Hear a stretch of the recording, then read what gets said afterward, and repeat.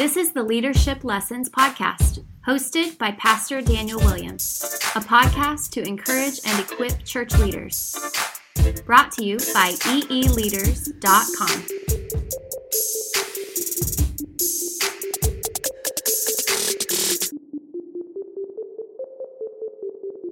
Well, we're back, and this is going to be a great episode. It's episode number 21, and I'm so grateful that you're listening to the Leadership Lessons Podcast, brought to you by EE Leaders. I can't believe that the season is coming down to the last few episodes. I tried to have a season of 24 episodes, and here we are with just 4 more solid episodes, but don't you worry. Great content is still going to be in these last few episodes, and honestly, I am so excited about season 2 already. The film I've been taking, the interviews, the guest lessons, it is going to be fire. I really have a lot more local friends here in South Florida, but also some national guys that you may know as well. And so really looking forward to that and really looking forward to finishing out this season strong. The last few episodes we've been talking about mentorship, and it's important in our lives. And not just to be a mentor, we sort of started with that concept to pass your faith on to others, but the importance of still learning, still growing. As 2 Timothy 2:2 says, "What you have heard from me in the presence of many witnesses, entrust to faithful men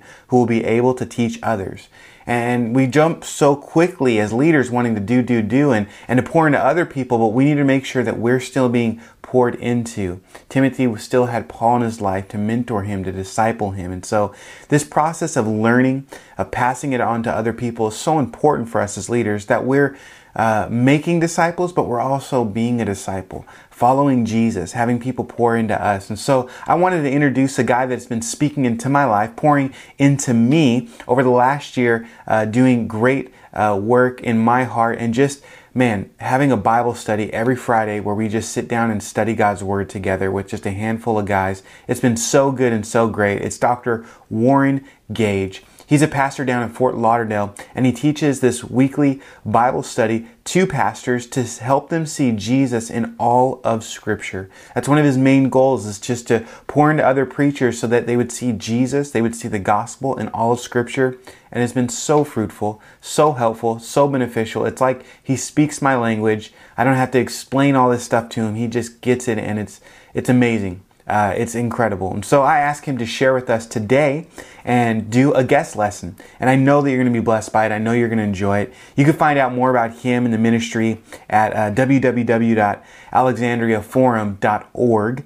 And I'll have that link in the show notes as well. And so I hope that you are blessed by my friend and mentor, Dr. Warren Gage. Enjoy. Hi, my name is Warren Gage, and it's my task to try to represent and defend the idea of preaching Christ in all of the Scripture, particularly the Old Testament, but also in the New Testament. And so that's been my life task, and that's been my joy. 12 years I was a professor at seminary, professor of Old Testament, and that was my task, to find how do we understand Christ in all the Scriptures. We believe that the Bible is inspired, and so that theme would be imparted to the text of Scriptures by the Holy Spirit through the different various writers that composed the canons of the Old and the New Testament. So we believe we can do that. Jesus said we could do that. In John 5:39, he said all the Scriptures speak about him. He said the same thing to the Emmaus disciples, that beginning with Moses and all the prophets. So what I'm trying to advocate is, how do we preach Christ in all the Scriptures?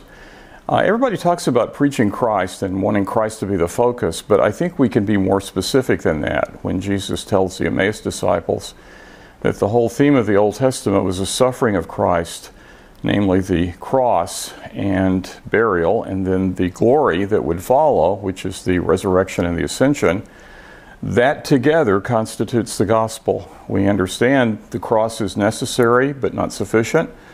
We have to have Christ dying and atoning death for us, but if he's not resurrected, then our faith is in vain.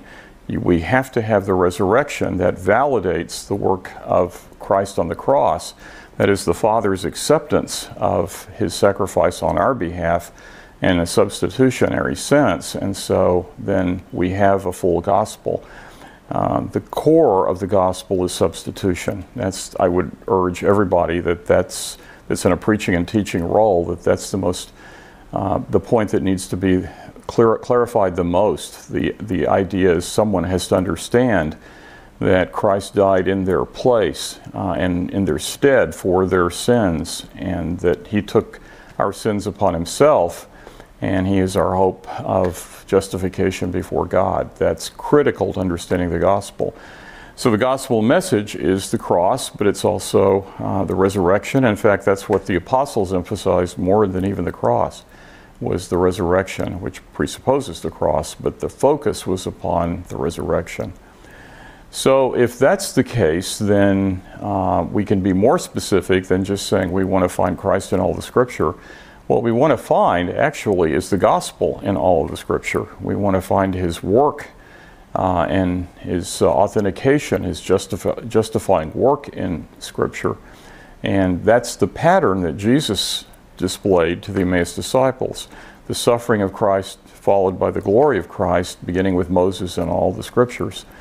So John 5:39 and Luke 24:26-27 teaches us that we can read the Old Testament, the Hebrew Bible, in such a way as to see the gospel virtually in all of the stories. I think it's the common denominator to every major narrative in the text.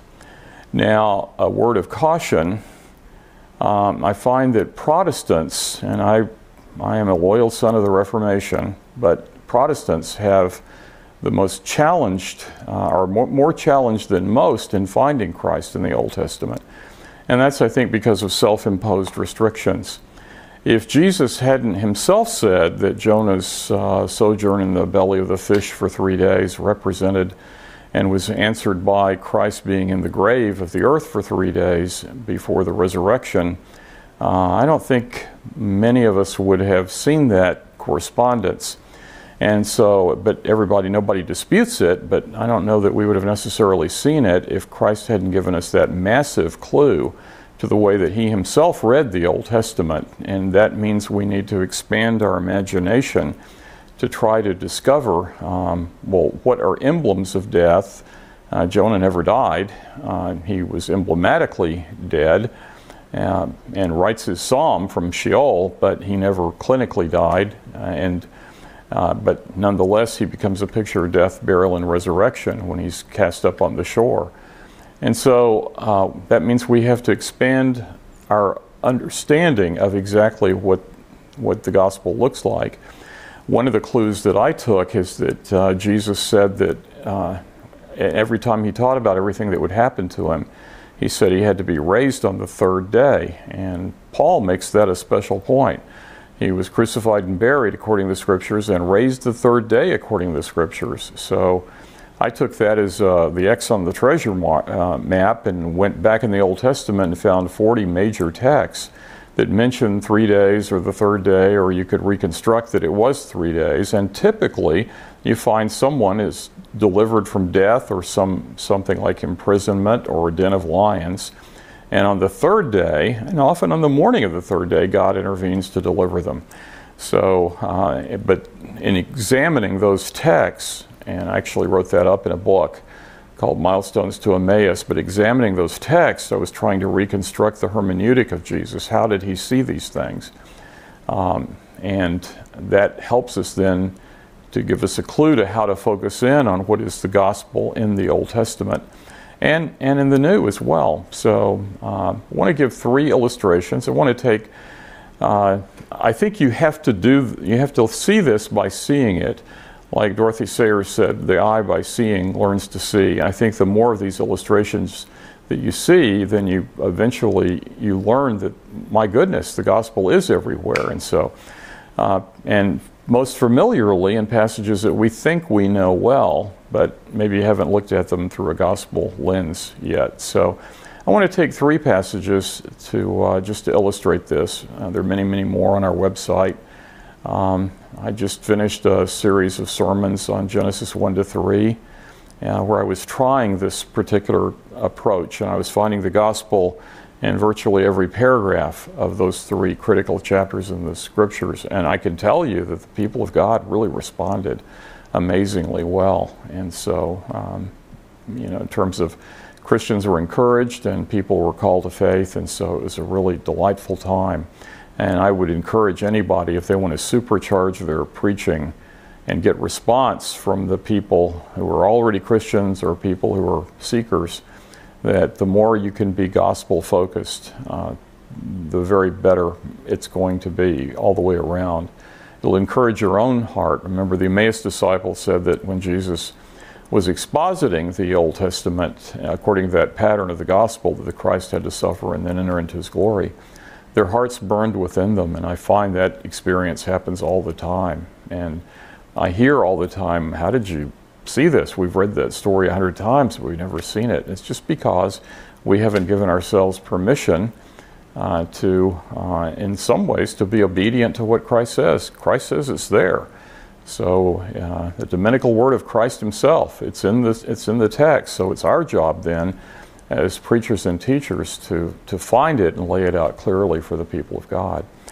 So I want to take 3 illustrations. I'm going to take one short one. I'm going to look at the sleep of Adam for his bride in Genesis 2. Then I want to look at one more elaborate pattern, just to show the scope of detail and how perfectly the Scriptures coincide, and that's Daniel in the lion's den.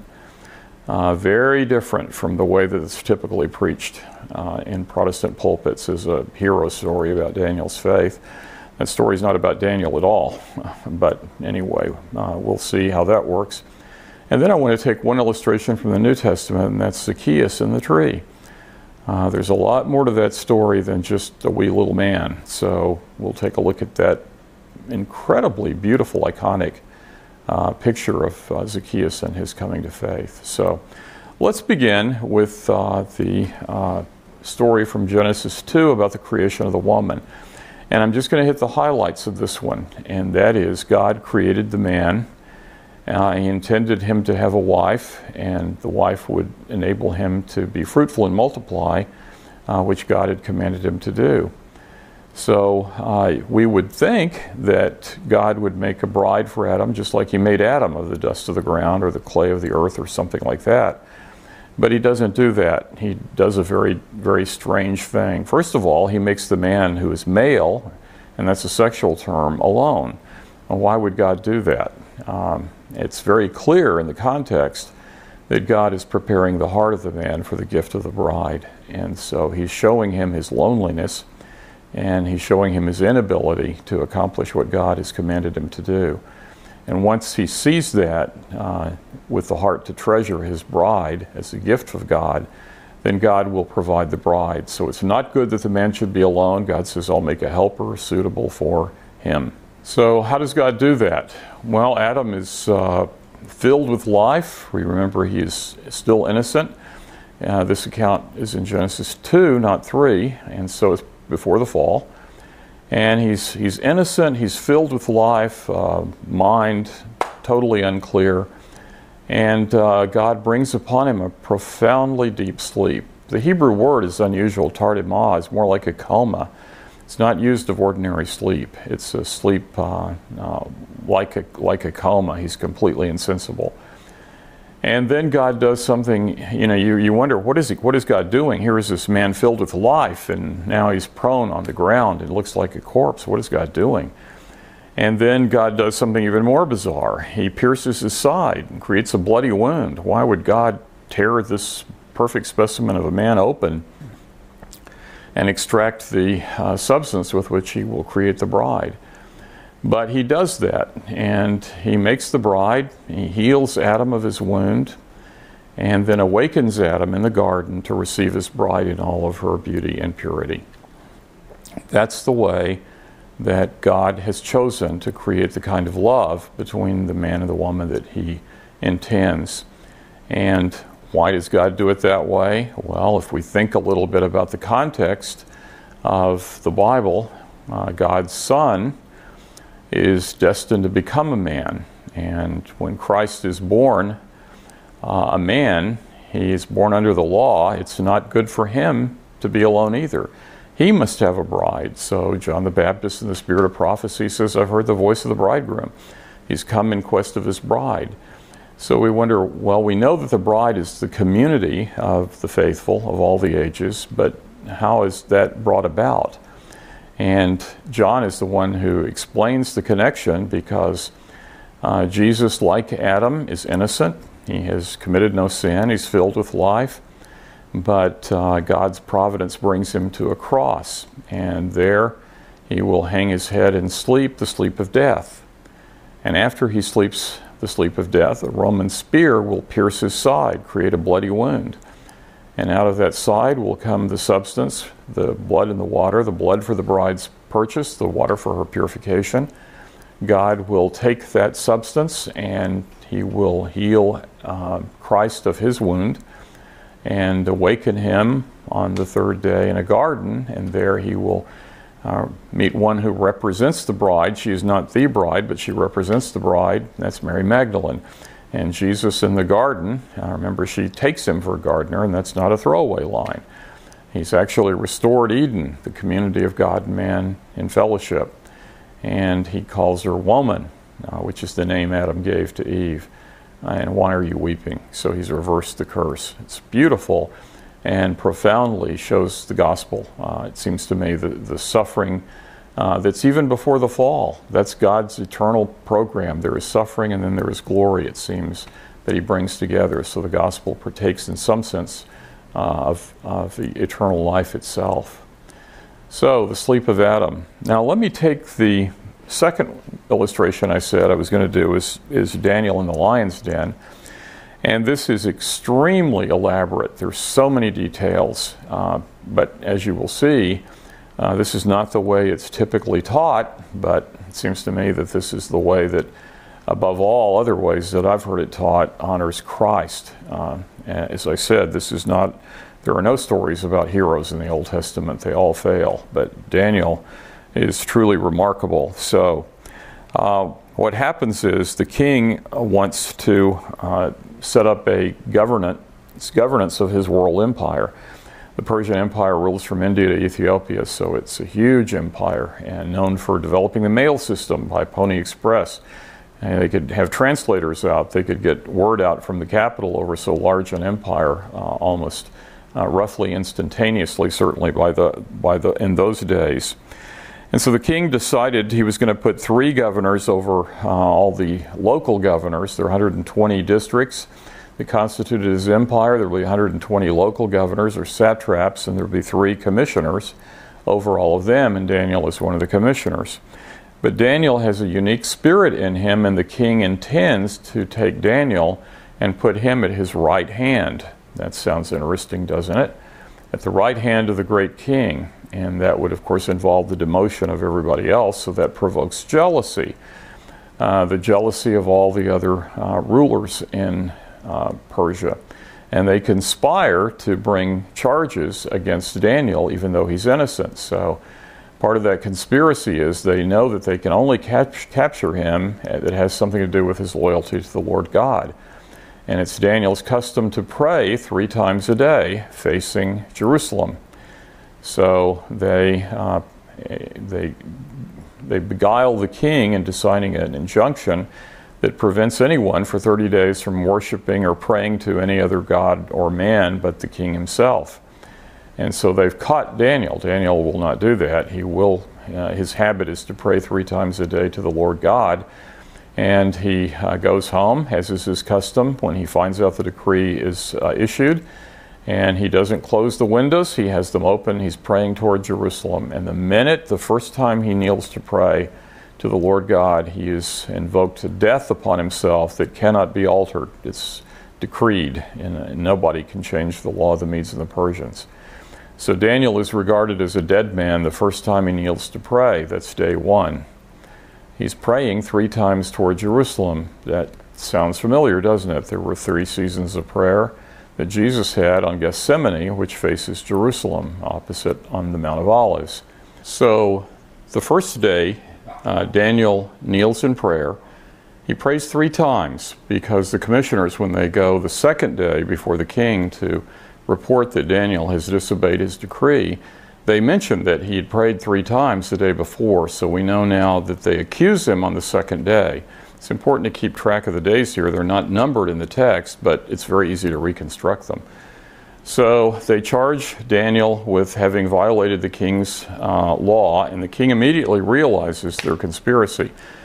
And he does everything he can. The great king, the most powerful man in all the world, does everything he can to try to deliver Daniel, because he knows Daniel is innocent. He knows that they're the ones that are the false accusers. But there is nothing he can do. He's constrained by a higher power, and so he's bound. So on the evening of the second day, he brings Daniel to the court and pleads with him and says, I've done everything I can do. I can't deliver you. But your God, this is the king of Persia, says, your God, whom you serve faithfully and continually, he will deliver you. It's incredible. He knows that the only one who can deliver him is going to be the God of Daniel. So they lower him into the pit of ravenous lions, and the king commands a stone to be put over. It's like a well. They roll a stone on top of the well. The king has it sealed with the seals of his noblemen, so nobody can dare break those seals. So think about that for a minute. Daniel is lowered into a subterranean pit of lions, and anything under the ground, in the Hebrew mind, is Sheol. So he's lowered into Sheol, where he is expected to die, and the king rolls a stone, very much like over a tomb, over the opening to the pit, and then it's sealed, which is precisely the language that Matthew uses about Christ and how the Romans sealed his tomb as well in the stone that was there. So the king goes home and has no entertainment. He spends the night grieving and fasting for his friend. And watch this, very early on the morning of the third day. Does that sound familiar? He rushes to the pit, and he calls to Daniel and says, Daniel, has your God been able to deliver you? And Daniel says, he greets him, O king, the Lord did deliver me, sent his angel to shut the mouths of the lions and to deliver me from death, because he knew I was innocent and have done nothing wrong against you or the kingdom. So the king has the seals broken, the stone is rolled away, Daniel is lifted up out of the pit of death, and then all of the false accusers are thrown into the lion's den, and the text says the lions pounce on them and break all their bones. So that means there is no rival to Daniel, and so Daniel is, after he's lifted up, which is the language of resurrection, he's lifted up out of the pit, he's exalted to the right hand of the great king. He has no rival. And then his enemies are all thrown into the pit. The death that they had intended for him is the one they must justly suffer. And all their bones are broken, but we read back, what that means is, but for Daniel, not one of his bones was broken. So it's not just the Passover lamb that's a type of Christ, it's Daniel too, who is delivered from death as a type of Christ, where not one of his bones would be broken. And then from that exalted place, ruling over the entire world at the right hand of the great king, clearly that's a picture of Christ on the throne of David in heaven, the king ushers and sends letters using this mail system into all the world. And those letters have the same theme and theology as a Pauline epistle. He tells everybody, he commands them to worship the God of Daniel, for he's the living God. He says it's gospel going out to all the world. He's the one who's able to deliver from death. He's the one who rules in the kingdoms of men. And so the king of Persia commands all of his empire to worship the God of Daniel, who is the God of Abraham, who is our God as well, which anticipates that after Christ was resurrected, what happens? Letters will go out to all the world. The epistles of the apostles, who will basically have the same message, that God now commands all men to repent and to believe the gospel, because he is the one who is able to deliver from death.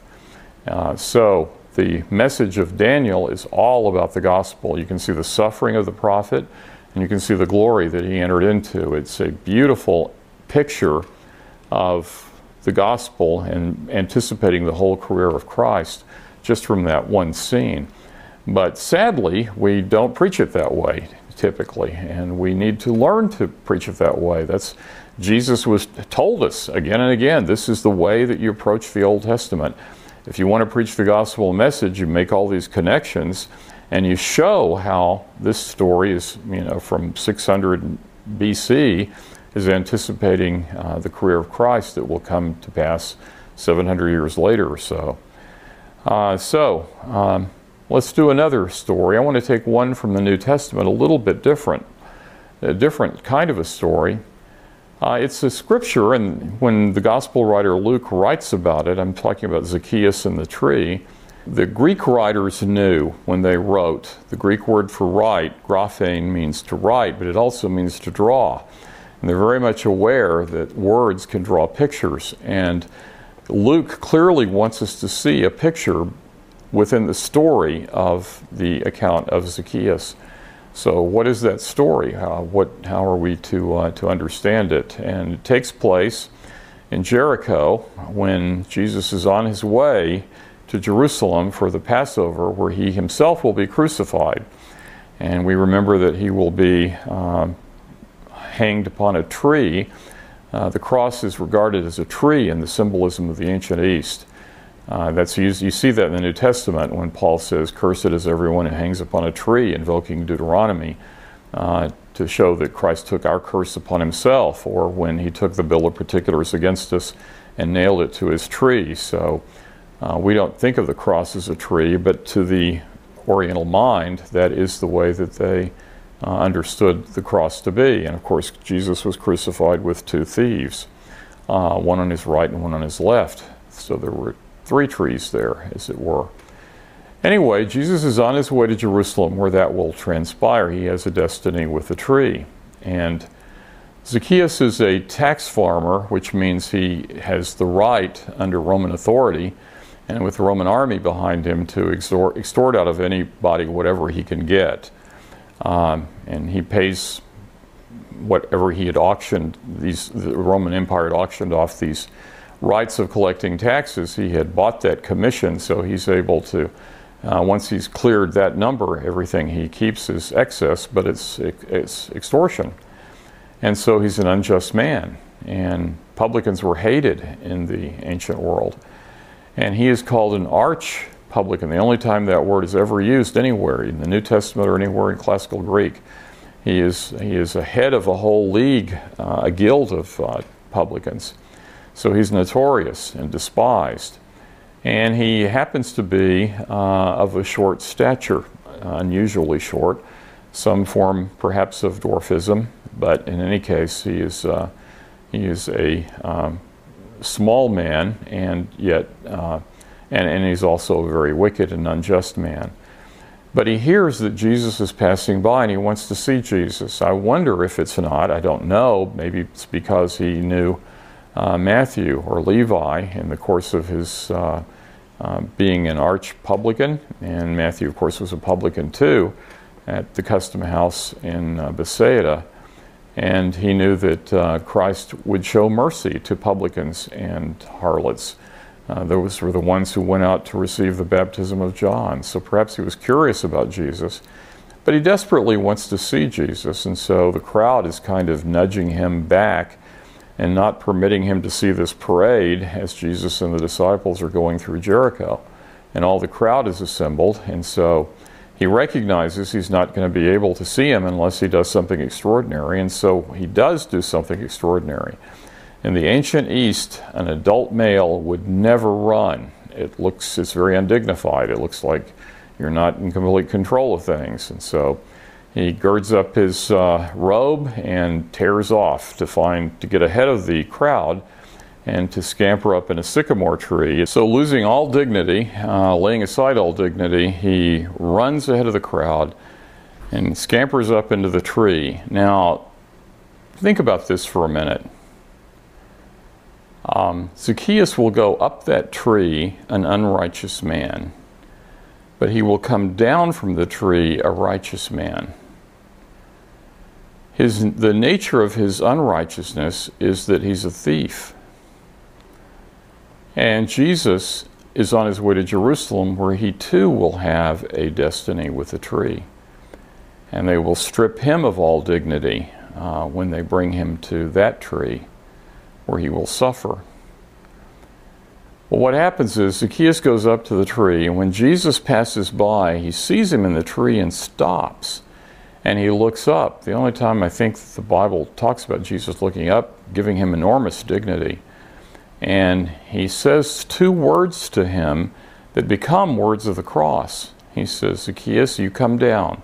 The Greek is katabethe. What that means is you come down from that tree. And Jesus will hear that on the cross. It's one of the words of the cross. The crowd and the the thieves will say, if you're the Christ, katabethe, come down and save yourself and us. And then there's another word of the cross, and that is there will be a thief who will have faith. And he will ask to be remembered by Jesus, and Jesus will say to him, today you will be with me in paradise. And paradise is understood as a banquet.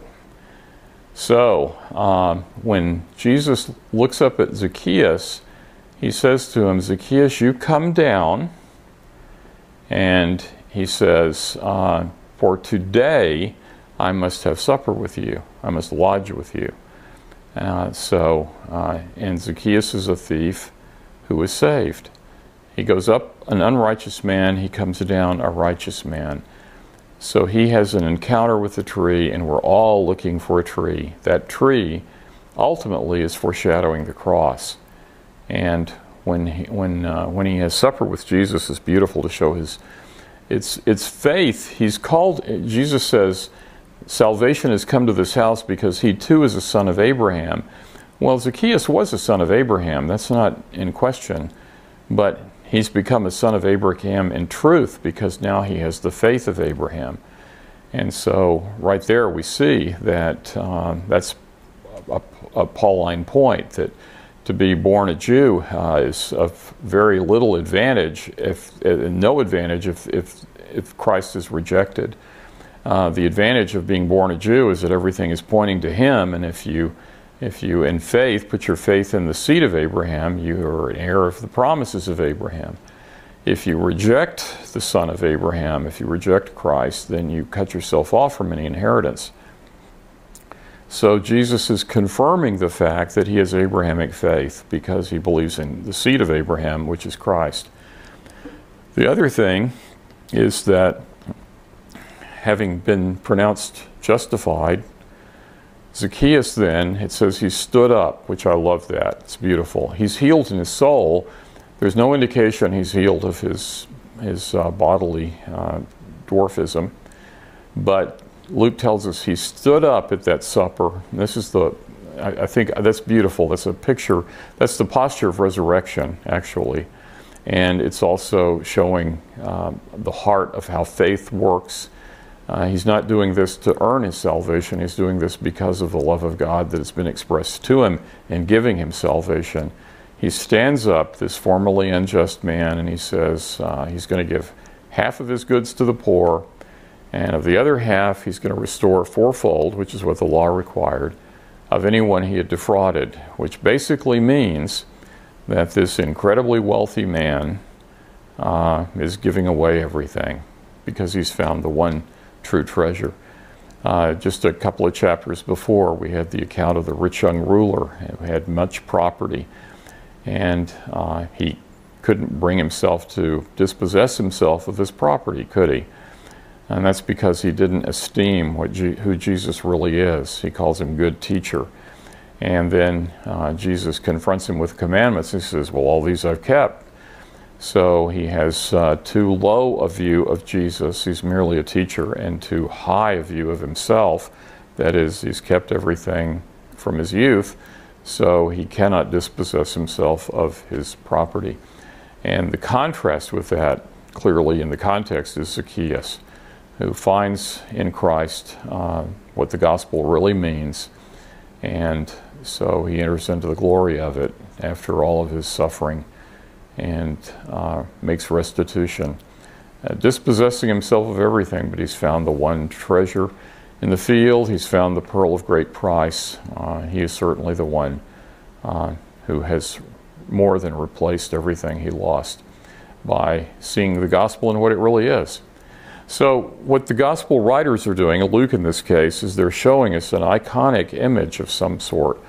They're showing we're to anticipate the tree of destiny, that Christ has a destiny within in Jerusalem, but we're also to see foreshadowings of that in the life of Zacchaeus, and how he very clearly sets forth the gospel in the way that he heals Zacchaeus' soul and makes a righteous man out of an unrighteous man. Beautiful gospel story when looked at that way. And you can do this, you can interpret this with all the stories. The common denominator, I'm convinced, in every story is somehow there's a foreshadowing of the gospel. And it's our job as preachers and teachers to find that connection and then to present it to the people of God in a credible way, and then make an appeal to their hearts to encourage believers and to convict those that do not yet know the Lord, and hopefully offer them the free gift of God's amazing grace. So I hope that's helpful. If anyone's interested, there are many, many more illustrations like that, but I tried to take 3 passages that would be pretty familiar and show that there's a lot there when you look at it through a gospel lens. And that should be our goal, to find out what is that lens that enables me to put on the spectacles, the glasses here, and I can see the text and see that the message is really what Christ said it was, the sufferings of Christ and the glory that would follow. So I hope that's helpful. And God bless you in all of your study and all of your proclaiming and heralding the good news of the gospel. Well, another great guy that I've learned from is Pastor David Guzik. I recently started working with Pastor David Guzik and his ministry, EnduringWord.com. And I would just highly recommend that ministry, that website. You can actually get the commentary of the entire Bible, along with audio teaching, Bible teaching, and it's just been a great resource for me personally. And so I'm excited to be able to have David share a one piece of advice video with you, but also excited for him to pour into people's lives here locally in our area in Delray Beach. The Refresh Conference is coming up November 9th and 10th, and he's going to be one of the speakers at the conference to be able to spend time with us, to pour into us, and just to point us to Jesus. And so, man, I would really invite you to come on out if you're local, or even if you're not. You could save the date, you could fly out, you could drive out. It's going to be here in Delray Beach, and it's just a conference to encourage and equip the local community here, the servants of Jesus Christ, to pour into our church leaders and to continue to encourage people for what God has called them to do. And so, really excited how David's going to be pouring into us that weekend and going to be pouring into us right now. And so here is his one piece of advice. You're listening to One Piece of Advice, brought to you by eeleaders.com, a ministry to encourage and equip church leaders.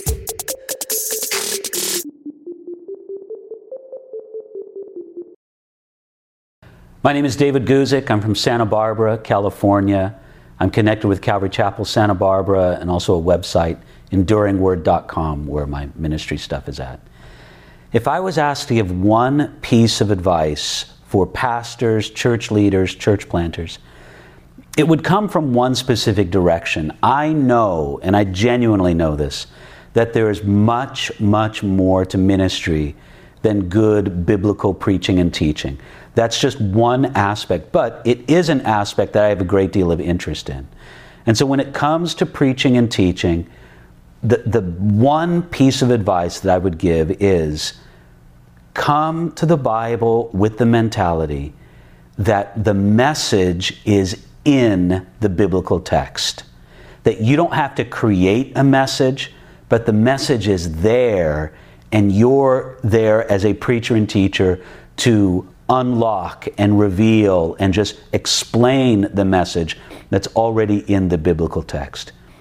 I believe it's quite a burden, an unnecessary burden, to bear the idea of I have to create a message from this text. Instead, reorient your thinking say, the message is there, I just need to let it be exposed to bring the biblical message itself, and then apply your study skills, your illustrative skills, your personal skills to making that biblical message known. And I think it'll make you even more effective as a church leader, a minister, a Bible class leader, a pastor. And again, to put it in perspective, that's not the only thing important in great Christian ministry at all, but at least I think it's one important perspective. That's the one thing that I would recommend.